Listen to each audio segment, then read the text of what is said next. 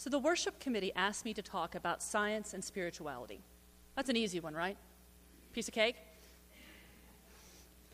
And to give you a little background, the reason they asked me is because I'm a scientist. I teach science, I teach chemistry and physics. My degrees are in chemistry, but I've also studied physics, and I love them. I get kind of ridiculously excited about science sometimes. There's often been a conflict between science and spirituality. And I like to imagine that it goes all the way back to the first person who started noticing patterns in the seasons. And for the purposes of my little story, we're going to pretend she's a woman, just because I can. So she's living her life, right? And she's been told all of her life that the days get shorter and colder at one part of the year, probably because there's an angry god or a sad goddess or something along those lines. And that to bring back the light and the warmth, there's a ritual that must be performed. And if it's performed in the prescribed ways, then the light and the warmth will return. But I imagine that she's curious, and she starts to notice patterns. So she starts to make some observations. She starts to see how things are happening, and she starts to make some predictions. She starts to think maybe she understands what's happening. And some of those predictions are wrong, and so she goes back and makes a few more observations and changes her predictions until she gets to the point that she's got a model that works pretty well. She can predict when the days are going to change and how the days are going to change. And I imagine her going to her community with this great sense of joy, with this eureka moment. Look what I've found. Look what I've discovered. And in my imaginary story, some of the people in her community are thrilled with this information, and some of them less so. Because there's a comfort in things that are familiar. There's a comfort in fear and superstition. And there's also a beauty in magic, right? There's a wonder in believing that our ritual makes the sun come back. But the thing that gets me is that I believe she had that same sense of awe and wonder and almost magic as her predictions started to be true. I feel like that sense of awe is at the heart of science and at the heart of spirituality. And I feel like that's where the two come together. One of my favorite authors is Anne Lamott. And her book, Help, Thanks, Wow, The Three Great Prayers, is about the three great prayers, which she says are help and thanks and wow. And the one where I think the overlap comes is in wow. She talks about wow moments that come from nature, that come from relationships, that come from science. And she says, awe is why we are here. This state of prayer, this state is the prayer, wow. So on the spiritual side, there's an acknowledgement of awe. And on the scientific side, there is too. One of my favorite quotes about science and spirituality comes from Carl Sagan, the man who told us that we are star stuff. And he said, science is not only compatible with spirituality, it is a profound source of spirituality. When we recognize our place in an immensity of light years and in the passage of ages, when we grasp the intricacy, beauty, and subtlety of life, then that soaring feeling, that sense of elation and humility combined, is surely spiritual. So are our emotions in the presence of great art, or music, or literature, or of acts of exemplary selfless courage, such as those of Mohandas Gandhi and Martin Luther King Jr. The notion that science and spirituality are somehow mutually exclusive does a disservice to both. I assume we're all here, like in this building today, because we're seeking something more, something bigger than ourselves, a connection to something larger. And sometimes when we've been looking at something in the same way for a long time, we kind of stop seeing it. When's the last time you really thought about your hands? In your hands, there are 27 bones, controlled by 34 muscles. Do you know how many of the muscles are in your fingers? None of them. How cool is that? All of the muscles that control your hands, these extraordinary tools that have an ability to be both strong and gentle, that scientists are having real trouble replicating with robotics, because the range of motion of our hands and the range of sensitivity is so extraordinary. But we rarely think about that. They're our hands, right? That we use them. What I want to do today is tell you about some of the things in science that give me that sense of awe and wonder, to stop and look at things that you normally don't think about. And I hope to convince you, if you're not already convinced, that there is as much awe and wonder in science as there is in spirituality and in other parts of the world. So, and my hope is that it will let you find another source of wow in your life. Now, don't panic. I'm going to get the board out. I'm only going to write a little bit, and I promise there won't be a quiz. All right, so what do I have here? Circles. Lots of circles. And we can talk about the size of a circle, and there are generally two ways we talk, well, at least two ways we talk about the size of a circle. We talk about how long it takes you to walk around the outside, which is, perimeter in general, but for a circle we call it, oh no. Oh. What do we think? Listen, I want you to put whatever vowel in there feels right to you. I don't want to limit you in your choice of vowels. The consonants I feel like we're going to have to stick with, but you do what feels right to you. Sure. And another way we can measure the size of a circle is the distance across it, yes? And we're going to call that diameter. And that one I can spell. Now, we could measure this, right? We could take a piece of string, maybe, and wrap it around, and then measure the string. It'd be easy to measure the distance across. So we could do these measurements, right? Wouldn't be that tricky. We could find some numbers, and if we were just feeling like it, we could take the circumference, and we could divide it by the diameter. And we'd get a number. We'd get about 3. Well, then we could do it again with the other circles, right? We could measure the circumference and measure the diameter, measure the circumference, measure the diameter, even this little one that I don't think you can see. We could measure its circumference and measure its diameter. And here's the thing that's amazing, or the first thing that's amazing. Every time we divide this circumference by the diameter, we get about 3. Not only do we get about 3, but if we're more and more careful with our measurements, we get about 3.14. We get about 3.1415. The more precisely we measure these distances, the more digits we get in this number.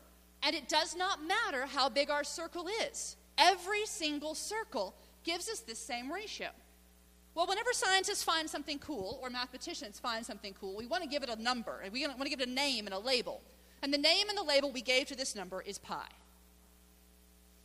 So the first thing that I think is amazing about pi is that it's the same for every single circle. But the second thing that I think is amazing about pi is that it never stops. And it never repeats. It's an irrational number. So as long as we keep finding these digits, and there are also equations where we can calculate this because we'll reach the limit of our ability to measure really quickly. We can use equations to calculate pi out to trillions of digits.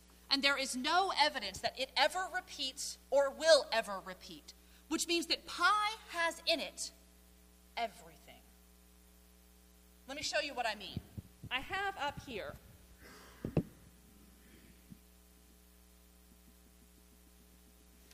round things. All right. I'm not going to do the whole thing. Obviously, I can't do the whole thing. But I have the first 10,000 digits of pi. Stay with me. This is going to be fun. I'm going to start reading them, and I want you to listen for a number that has a meaning to you. I want you to listen for your age, or the year you were born, or maybe your street number, okay? And when you hear one of those numbers, I want you to raise a hand. And if you hear another, I want you to raise another hand. You get the game we're playing? So if you're 42, then if I say 42, you raise your hand, okay? All right, 4,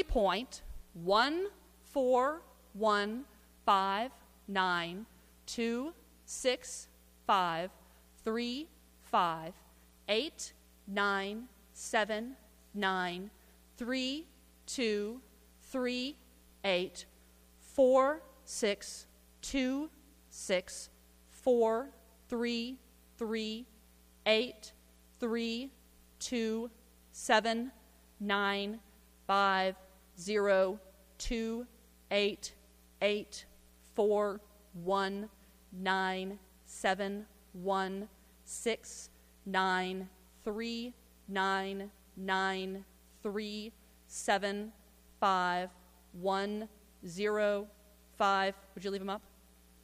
8, 2, 0, 9, 7, 4, 9, 4, 4, 5, 9, 2, 3, 0, 7, 8, 1, 6, 4, 0, 6, 2, 8, 6, 2, 0, 8. I might have repeated myself. At any rate, I think we have the point here. I don't think I need to do the whole thing to realize that if I keep going, we're all going to have both hands in the air, right? And then possibly some other appendages. If I keep going long enough, I'm going to get to your phone number, all 10 digits of it. If I keep going long enough, I'm going to get to your social security number. I'm going to get to your credit card numbers. I'm going to get to all the numbers that are possible. And the thing you have to remember is that we can describe anything in numbers. Like if you just think about a simple substitution, A is 1, B is 2, C is 3, and so on, you can see how we can get letters from numbers. And there are other ways that we can call anything numbers.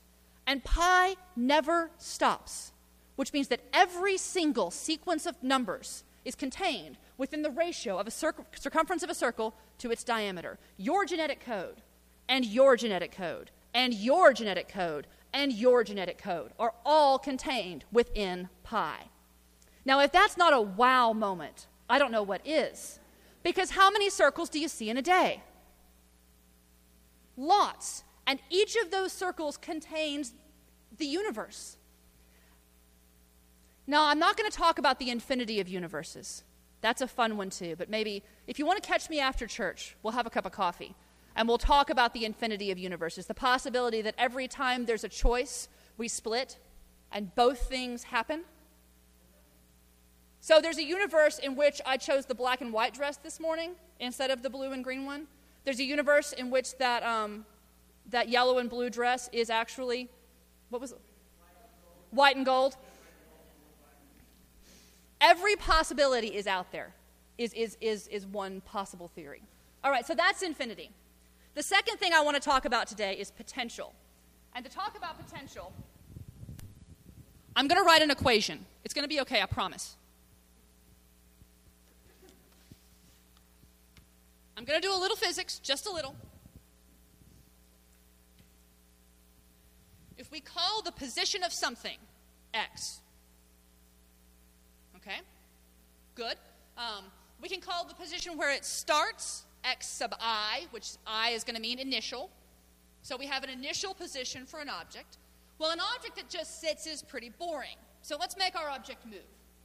And if our object moves, then its position is going to change, right? So if we talk about how fast that position changes, if we take the change in x, it is Greek. If it feels like Greek, it is, actually. Delta x means change in x. So the change in position divided by time, we're going to call velocity or speed. Pretty much the same thing, at least for this morning. Velocity and speed are going to be the same thing. So we now have our object, and our object is moving. But if our object just keeps moving at the same speed, that's kind of boring too. We might like it to move faster. We might like it to slow down.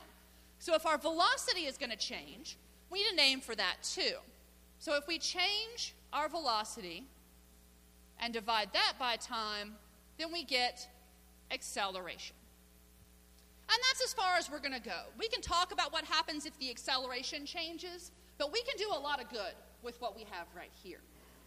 So with a few little tricks and little algebra stuff up here, I can arrive at an equation for the position of an object.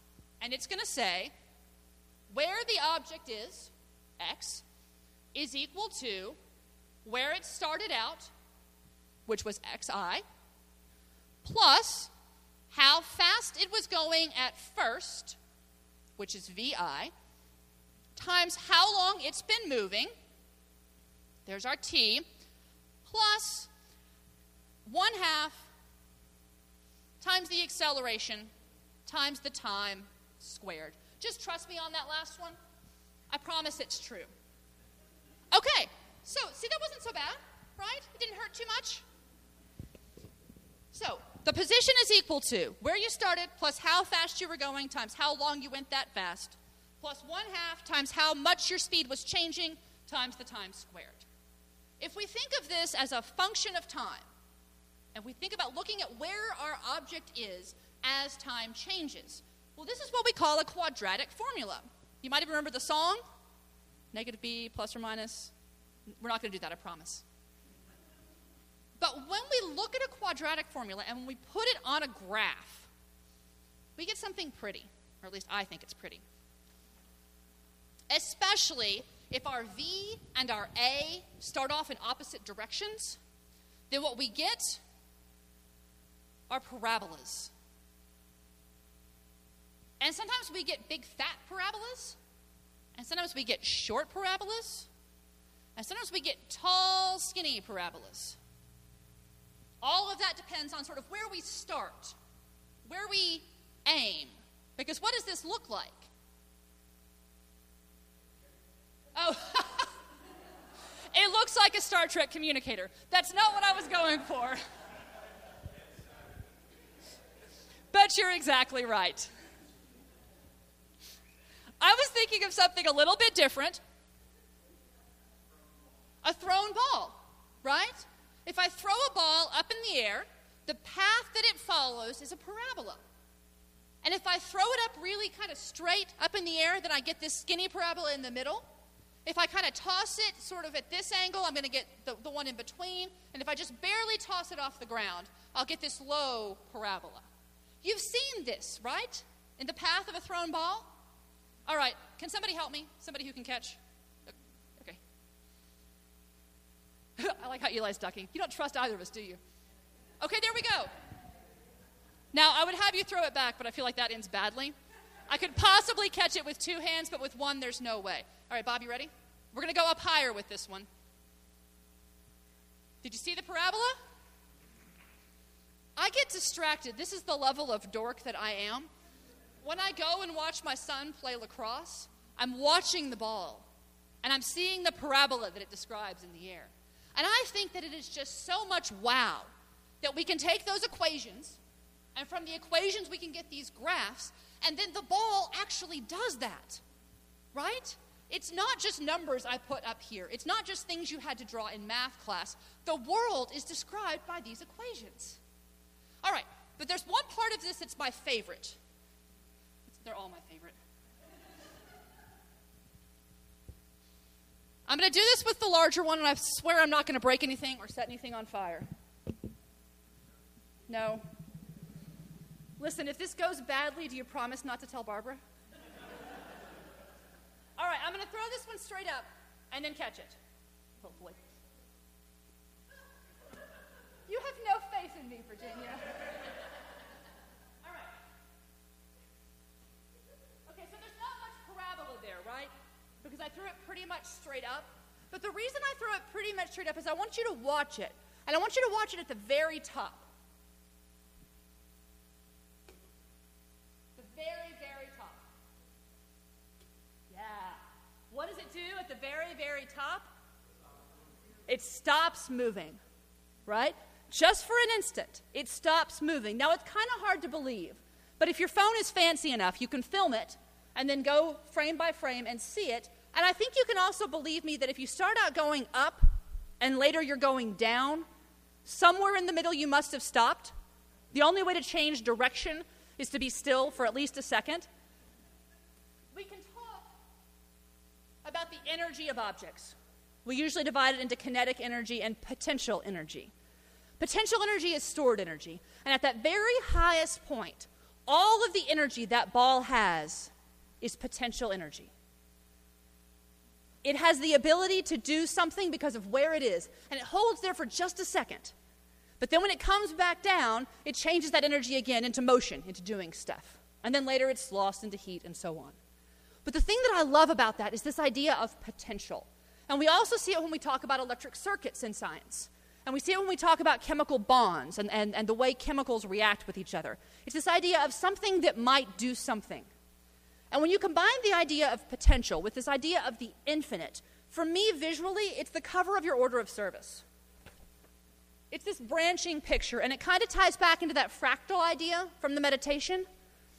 There are all these branching paths, and each path has different potentials, and you get to choose the potentials. You get to choose the paths. And when I talk to the kids and I talk about their potential, they're kind of way down here, right? There's so much potential ahead of them. You think about when you were that age and you were going to be a firefighter and an astronaut and a veterinarian and, possibly a superhero if you had time on the weekends. And as we go on, we move down and we choose paths, or paths are chosen depending on sort of, how things are happening. And there are fewer branches ahead of us. But there are still branches. And we've seen this on Facebook 1,000 times. But I'll just remind you that Julia Child, when she started cooking? In her 40s is when she started cooking. Katherine Joosten is an actress that I think of as Mrs. Landingham, but she also won Emmys for her roles on Desperate Housewives. I wish I had a picture. You would go, oh, hey, her. She started acting at 56. She moved to Hollywood, moved in with her son, and began her acting career at 56. Diana Nyad was 64 when she swam from Cuba to Florida. Let me say that again. She swam from Cuba to Florida at age 64. Colonel Sanders used his first Social Security check at age 65 to open Kentucky Fried Chicken. And the one we always end with is Grandma Moses, who started painting at age 75.